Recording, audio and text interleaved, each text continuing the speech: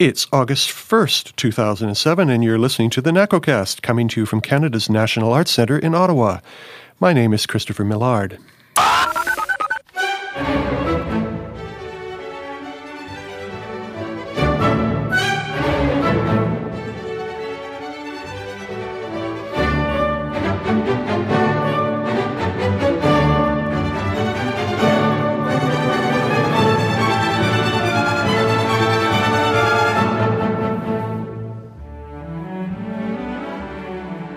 Well, education is a huge priority here at the National Arts Centre. Our music director, Pinchas Zukerman, introduced a Summer Music Institute, which is now in its 9th year.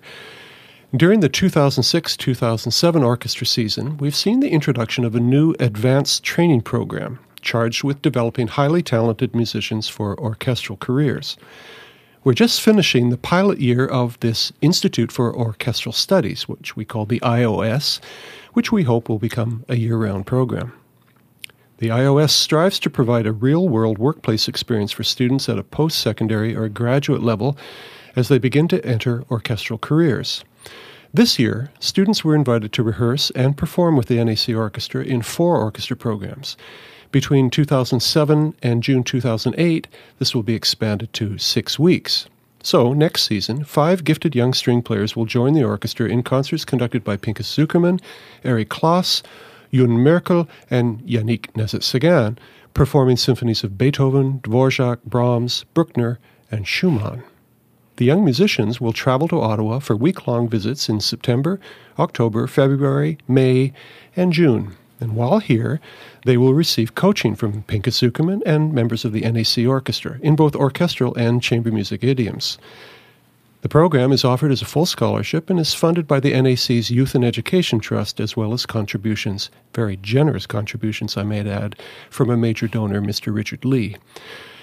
To learn more about what this experience is like for the students, I've invited 3 of them to the NACOcast studio today. So with me are violinist Wan-Hee Lee, violist Mary Catherine Stevens, and bassist Nick Bobas. Welcome, guys.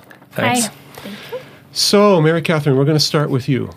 Where the heck are you from? Well, I'm from Guelph, Ontario, and I grew up there. I was born in Chatham, but then I moved to Guelph when I was 3, so that's my hometown. And you're studying now where? I'm living in Boston right now, studying at the New England Conservatory of Music. Okay. You did undergraduate or graduate work there? Graduate. I just finished my graduate diploma, and I'll be going back next year for a master's degree. But I did my undergraduate program in Toronto at the Glen Gould School. What age did you take up the viola? I guess I started viola more regularly when I was in high school, so about 14. You were a violinist to begin with? Yeah. Okay. Yeah. Okay. Nick, double bass player. Where are you from? I'm from Ottawa. Oh, well, the local boy makes low. Sure. Makes low notes. And you're still tuning in fourths, I hear. I'm still tuning in fourths. We'll get into that in a minute. Where are you studying right now, Nick? I'm in Boston as well, but at Boston University. Okay. And how long have you been there? I just finished first year. I did my undergrad at McGill. Ah, okay. Good. And Wan-Hee Lee, a violinist. You're from? I'm from Ottawa. And where are you studying? I'm in Indiana University. Out in the cold Indiana prairies, huh? Yes, awesome cornfields. Also awesome cornfields, but a great school. Who's your teacher there? Alex Carr. Great. And what year are you in? I just finished my freshman of undergrad. Freshman of undergrad. Okay. Yes. Well, I guess we start out with you, Mary Catherine. We want really to know what your career aspirations are, and then we try to figure out what the heck the NAC Institute of Orchestral Studies is what role it's playing in your life. What do you want to do in life? I would love to be a member of a great orchestra like NACO here. That's really where I'm, focusing my energy to have an orchestral career myself. And, I like playing in chamber music as well. But for a main thing, I'd like to be an orchestral musician full time. So you've come and you've spent these 4 or 5 week visits with us, and very intense. How is performing in this orchestra different from performing in your school orchestra? After all, you're at New England Conservatory. It's a very good school at a very high level. Yeah. So describe to me the difference in environment. Well, it's pretty much to do with attitude, I guess. I mean, NEC is a great school, especially for strings. It's very strong, but often the focus isn't really on orchestral playing. There isn't an orchestral studies program at my school, so a lot of times I feel, people aren't as enthusiastic about playing in orchestra as they could be. But here, the orchestra is great, and it's awesome to just come in and play and have it sound great from the beginning, and it's been really fun. Have you found in general in your education that your string colleagues, your string student colleagues, are perhaps unrealistically focused on solo and chamber music repertoire? I guess it depends. I didn't find that so much at my undergrad school. I didn't feel like that was the focus there. But definitely in Boston, there's a strong focus on chamber music at my school. And a lot of my colleagues are really going in that direction or solo direction. Mm-hmm. And I mean, I think it's a little unrealistic sometimes. But Wani, you're nodding your head up and down in response to that question. Huh? There's not a lot of room for violin soloists. Yeah, there's far too many, especially at my school, because it's such a huge school. How many violin students are there in Indiana this year? I have no idea. Well, but take a wild guess. I don't know. There's enough for 5 full, orchestra 5 violin full sections orchestras with 6 or 7 desks for each section. Wow. So we can safely assume that there's probably not going to be that many solo careers for all of those musicians. No. But we can assume that some of them will find their way into symphony orchestra. So I'm going to address the question to you. Coming from Indiana, how has what Mary Catherine talked about, the attitude at New England, how is the attitude about orchestral participation at Indiana? I think it's pretty much the same, actually. I don't think people are too enthusiastic about orchestra. That was one of the really nice things about coming here, is that you go from students who couldn't care less about playing an orchestra to playing in an orchestra where people love doing this and have chosen it, for their life. And it shows. You can feel the difference. Is a career in an orchestra your aspiration as well? Yeah. What about you, Nick? Oh, I'm gunning for that too. Yeah, well, we have to recognize there's not a huge room for bass soloists. No, there's about 2 in the world. Oh, there's a few more than that. But. Yeah. So what's the attitude like at Boston University to the orchestral program? What's the orchestra program at BU like? Yeah, and the general commitment of the students. Well, we actually have a different emphasis at BU. There's instead of doing chamber, we have a bass orchestral rep class, which is put on by Ed Barker, principal bass of Boston Symphony. Mm-hmm. And so we don't even really pretend that we're going to, get involved with too much chamber. We have, only 3 or 4 pieces that we play in the chamber setting. So we do that week to week. And actually, the week before I came here, or 2 weeks before, the piece that we did in the class was Schubert Great Symphony. Mm-hmm. So it was cool to we worked on that for, 2 or 3 weeks and to actually get to play it here. Yes, it was part of your program here. Yeah, wonderful. It was a pretty neat experience for sure. Yeah, that's wonderful. So, Mary Catherine, you talked about the pleasure of stepping into the National Arts Centre Orchestra and the preparation level being so immediate and the achievements so immediate. Do you think that for you, that defines the major difference between a student and a professional orchestra?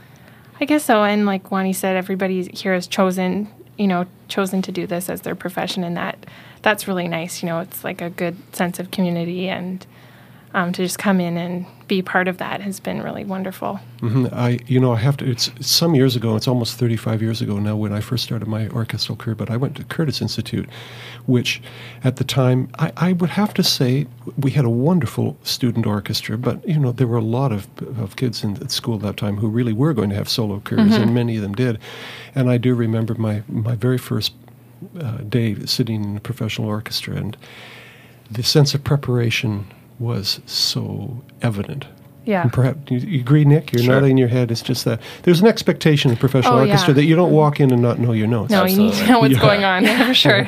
So along that line, so as Nick, as you were preparing to come here for this first week, what did you do to prepare yourself for the repertoire that you were going to play? Just listened to recordings of it. I actually had a few recordings. Brilliant Phil was a goodie. And I already knew the piece pretty well, and it's Schubert, great, and actually the Weber Oberon Overture are pretty, not standard excerpts, but they're definitely excerpts you have to know for bass, so it was cool to get a chance to actually play them, but I had I've worked on them in the past. What's your best method of preparation for learning? Having the part in front of you and listening to the recording, or even helps. do you even go Yeah. so far as to having a full score? Sometimes I have a full score. Like if I'm looking at a Mahler symphony or something like that, I have followed along with a score, just to know what other instruments are playing the same line. Generally the cellos, but for something like the Weber, I would just look at my part. It's pretty standard, and you can pretty much hear all the different parts. So. Wani, as you have arrived at IOS, tell me about the instruction and coaching that you're getting outside of the orchestra rehearsals.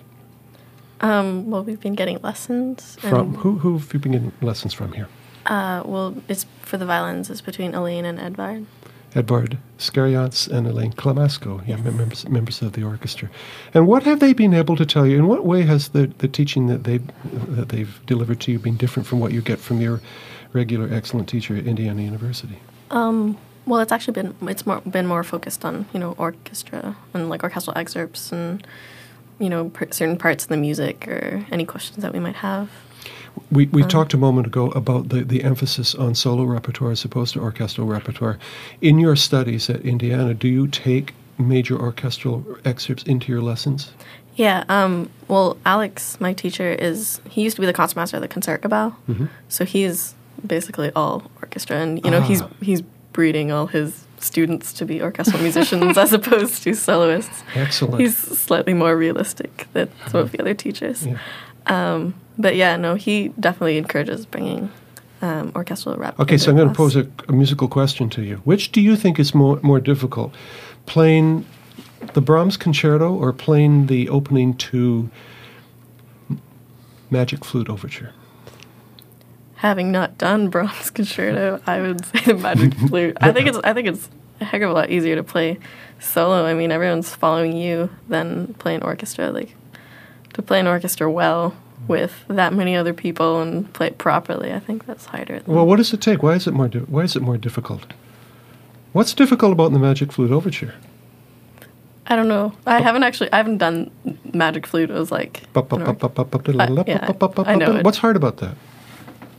Well, I mean, playing with having the exact same style and everything is hard to get, with that many different personalities and players and stuff. Well, to start with, it's just a very difficult stroke, and there's a lot of that in the orchestral repertoire, isn't there? Just being able to bounce and keep the rhythms accurate. It's a biggie on orchestral auditions, which leads me, Nick, to talk about what you see as sort of the big obstacles between you and a nice job in a symphony orchestra. What do you see as the obstacles? Apart from adequate practice, good nutrition, and a good night's sleep, what else? Well, I'm waiting for lots of jobs to pop up. There's actually a Violon de Roi audition happening in a month, and then actually a month later is Principal Famesso, which is pretty biggie. But those jobs only pop up every so often, and there's X amount of people who are just waiting in the woodwork for those jobs. Have you taken a professional audition yet? I've taken one. I was actually in Thunder Bay for a year. So I played with Thunder Bay Symphony for a year. And then after that, I went back to school. What do you remember about that first professional audition? It was nerve-wracking. Describe it to me. What did it look like? It was a kind of not formal setting. It was actually in Ottawa, the audition, because the orchestra is in Thunder Bay. And I don't know that they were getting people to come out that they wanted, so they had it here and invited a few people to come do the audition. Not standard way an audition works at all. But I am, also at Boston, we have mock auditions with the screens and getting prepped for all that. And it's just a matter of time. I haven't done a professional audition except for that one, so I don't want to do it. There's kind of two schools, I think. There's the school of people who don't do the auditions until they feel that they're adequate and ready to do it. And then there's people who I know who are, also in Boston right now, who are doing every audition on the circuit, going to Seattle's got one, Buffalo's got one coming up, and they just do them all. Hoping to learn from the experience. and maybe landing a job as well. Juan, where are you in that division? Are you going to wait until everything's just right, or are you going to start diving in and seeing what happens? I don't know. I'd like to finish my bachelor's first and see what happens. I suppose that's. What about you, Mary Catherine? I started taking auditions this year. Okay. And it's pretty nerve-wracking, but it was a good experience. A lot of people listening to this show really have no idea what an orchestral audition consists of. So why don't you describe it to us? Well, I guess I did one last year, too, for a summer program in Chicago, the Grant Park Symphony. But for like a full-time job, I auditioned for the Detroit Symphony in February or March this year. And I mean, you go to the hall, and it was a very well-run audition, actually. Like, it went very smoothly, and they made it easy on all of us, I thought. You just go in and you check in, and they give you a number when you check in, and they took me to... what does that number represent? It just represents what number I am, and so the jury knows me as that number, and they don't know... Does it also determine your time of performance? I think so. Mm-hmm. We were all put in 1-hour groups, and so all the people in my group, whenever you checked in, that was your order in that hour. Okay, so then they take you to some place to warm up and be comfortable? I had my own warm-up room, which was really nice, and then someone came and got me, 5 minutes before, and they just took me on stage. So far, it sounds a little bit like prep for surgery. Yeah. Okay, so it feels like that. It does feel like that, doesn't it? You feel you're about to undergo the knife, don't you? Yeah, pretty much. Okay, so you walk out on stage, and what did you see? Well, they had us walking out on a carpet, so I guess they, so you can't hear what kind of shoes you're wearing. Now, why would that be necessary? So that they can disguise if you have high heels, or so they can't tell if you're a man or a woman. So what you're leaving out here for our NACOcast listeners is the fact that they can't see you. Right. So I walked onto the stage, and there was a big curtain at the end of the stage, and the jury was actually sitting out in the hall. So well hidden. Yeah, I couldn't see anything. There were huge curtains up at the edge of the stage, and I was set back, 10 feet or something from them. Would you prefer to play for faces that you can see? Not really. I mean, it's nice to play for an audience in a concert, obviously, but in that kind of setting, I think it's nicer that they don't know who you are. It's more fair, for one, I think, and it doesn't really bother me because it's one less thing to worry about looking at someone. I can just go there and concentrate on playing and not have to worry about what they're thinking or if they're scratching their head or, drinking their coffee instead of listening. How long did you play? I was on stage probably for 15 minutes or so. I played all of the excerpts that they had for the preliminary list, and then they asked me to stay and play a couple again. Uh-huh. Well, you must have been doing very well for them to let you stay that long. Well, maybe. Yeah. Nick, when you think about a professional audition for an orchestra, what do you think it is that you're trying to do? I mean, what exactly is going on? What is being evaluated? I think you have to be able to play, your solos.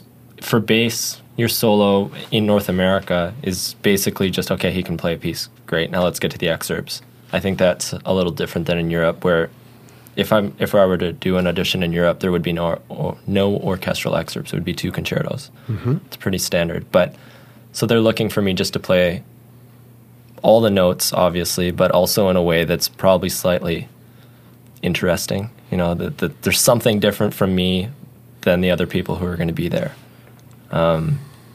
Be it, spot on articulation or whatever it is. But I think you have to have something because there's tons of people that can just go and play the notes, I think. I have sat many, many, many times on the curtain side of auditions and heard things. And I can tell you one of the challenges for an audition committee is essentially a psychological one, because you often have to listen to an awful lot of people in a very short period of time. Mm-hmm. It's not unusual to hear a candidate for 2 or 3 minutes only, which is a story in itself. But it ends up being that the process becomes somewhat a process of elimination, that you look for reasons to excuse somebody. So what do you think the primary reasons would be to to excuse a candidate. This is not something that somebody who's going in to interview for a job in a bank tends to have an upfront, holistic experience in a conversation where a lot of criteria are being evaluated. Right. But in an orchestral audition, it's something more clinical, isn't it? Yeah.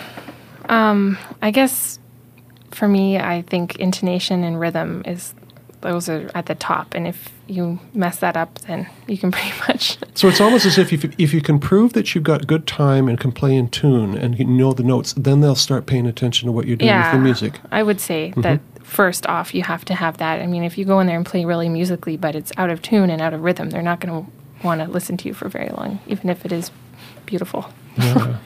I feel like strokes are also a pretty big deal for a string player. That you have to have the right stroke for the excerpt, and if you don't, if you're playing long, really long strokes for Stravinsky, it's not gonna. Yeah, then they'll think you don't know how the piece goes. Yeah. So, I guess it's a whole lot of things. They need to know that you realize the context of the excerpt. So, like your style, and like if you can be musical while you're playing the excerpt instead of just playing the notes, like. Yeah, making a beautiful sound never hurts. Yeah. But it isn't everything, and as you said earlier, being able to fit in is everything. Yeah. Like if your sound is going to blend, or if you're going to stick out, but you can play the notes. Like I don't think, that's going to go too well for you.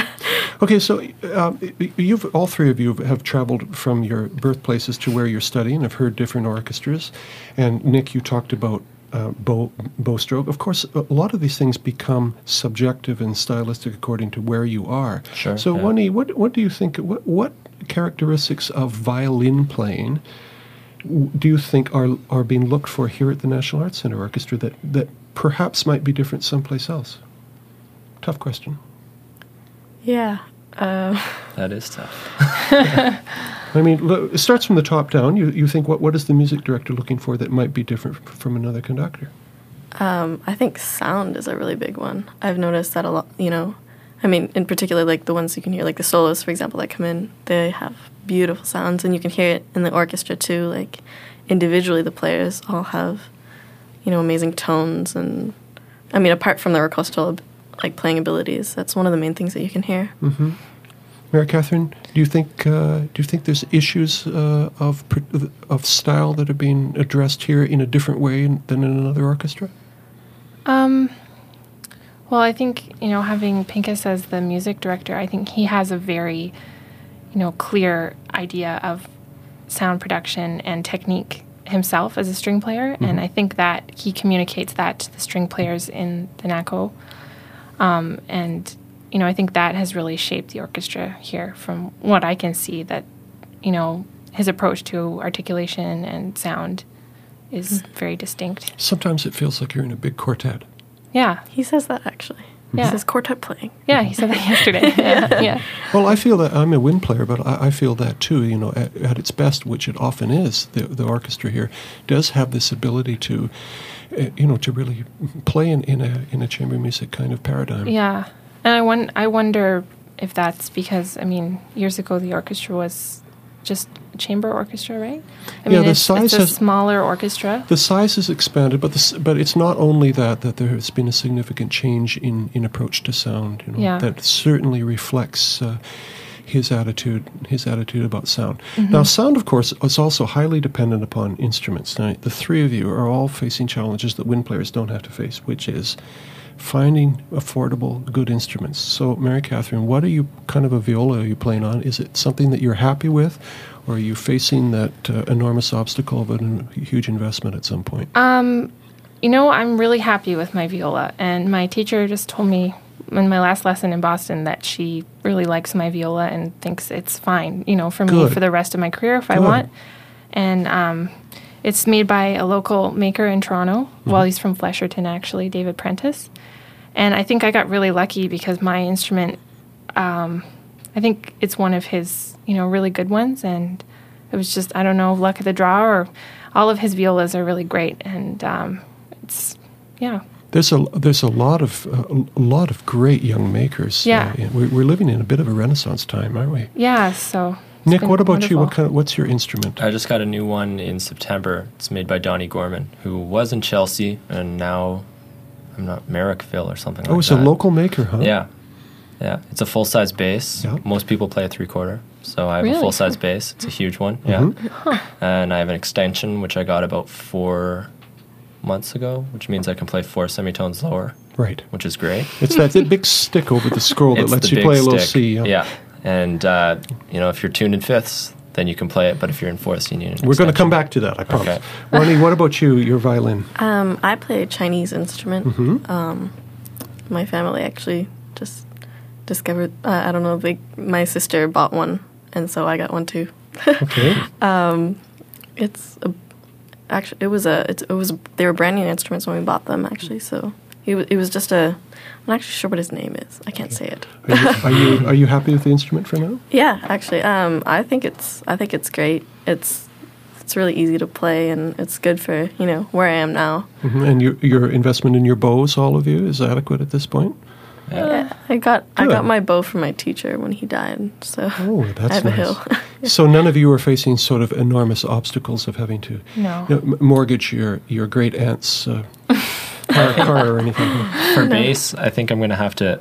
I mean, mine is, I think, totally adequate, and I really like it. But I think if I actually got a job in a section, I might have to get a different instrument. It's great, it projects, but in a section, maybe it'll do. But I think it doesn't blend maybe as well as like a great old Italian bass that would cost a fortune. Right. So Like Joel Corrington's Maggini, Yeah. which is a lovely instrument. Yeah. Now, speaking of Joel Corrington, I promise we get back to the subject of tuning bass and fifths. NACOcast listeners know about this because I did a long and very interesting interview with Joel back in October where he'd made his argument and certainly convinced a lot of people over the last 20 years of the advantages of tuning his bass Sure. in fifths instead of fourths.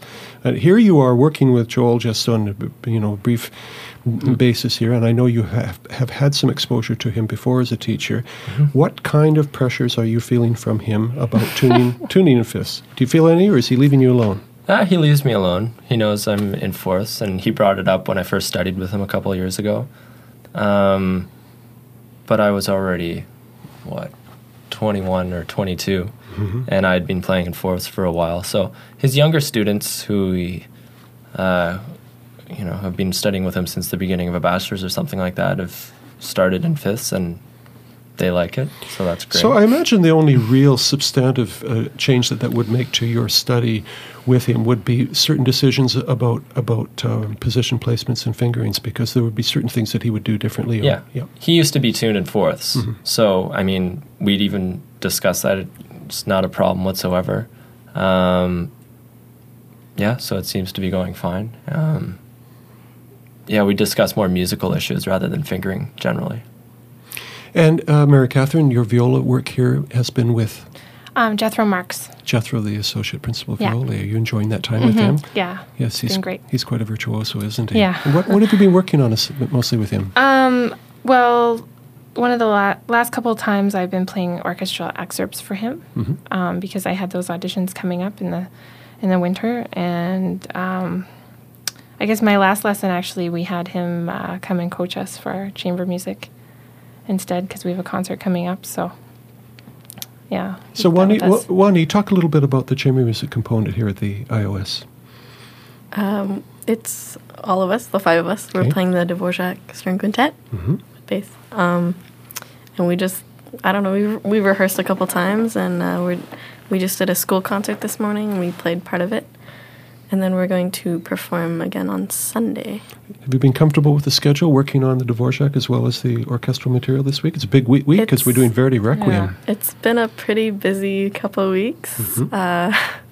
We've had a lot of organizing to do ourselves for the school presentation, and so it's been kind of interesting getting the chamber music in as well. So by this time next week, all 3 of you will be back. You finished school for the year, but what are you going to miss when you've gone from here?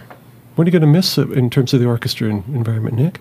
Well, I'm going to be pretty much not gone. I'm doing the Young Artist Program, which Okay. starts in a week. You're staying, okay. So actually, but this show is we actually pre-taped this show, so this is being broadcast in the middle of June. So you're actually, we'll now make this in the present tense and say, so Nick, what are you working on right now at the Young Artists Program? Yeah, the bassists are pretty separate from the rest of the group at the Young Artist Program. We do our own thing. We play a bass quartet to keep us separate. And keep you out of trouble. Keeps us out of trouble. Yeah. And keep the liquor sales under control. that's true. But yeah, we're doing a lot of, we do technique class for about 3 hours every morning. Just scales, arpeggios, that kind of stuff. And a couple of us are doing the Violon de Roi audition, so we're going to be doing a heavy emphasis on the excerpts and the solos for that. Great. Yeah. And Mary Catherine, what are you taking with you from this iOS experience? I'll be sad to leave for sure. It's been really fun. But I guess I don't know when I'm going to play in an orchestra like this again. So it's a little bit unknown. So I wish I knew when the next time was. But, and this summer I'm just going to be in Boston on holiday. And Wani Lee, you growing up here in Ottawa, so the National Art Center Orchestra must almost seem like home to you. Yes. Do you hope that it'll be a musical home to you someday? Yeah, I don't know. I think I'd really like to work here. It's really fun. I mean, I studied with Elaine for 5 years before this, so, she always had her students coming down, watch, the rehearsals, concerts and stuff, so I've been here for a long time. Well, I hope that works out for you, and I wish all three of you great success in your careers. It's been really terrific having you around the orchestra this season. It's marvelous having the energy of young players, so I hope it's been as much fun for you as it has for us. So thank you all for coming in. We've been talking to Nikolai Bobas, Mary Catherine Stevens, and Wani Lee from the Institute of Orchestral Studies here at the National Arts Center Orchestra.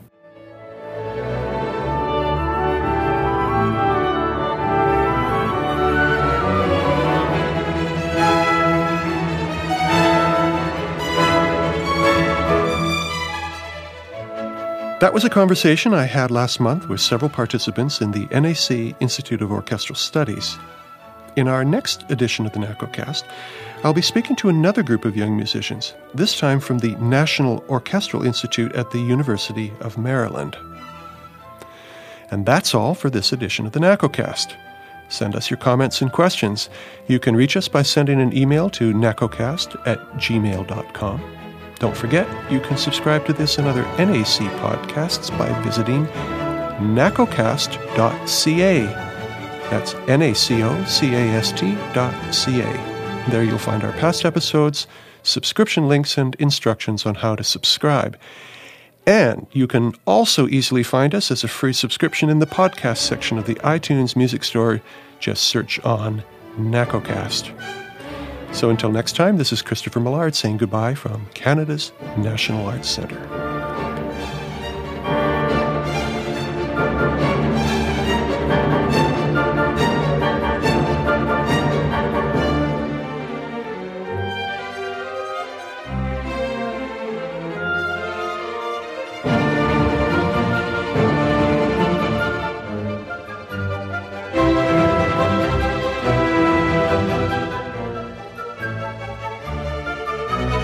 Thank you.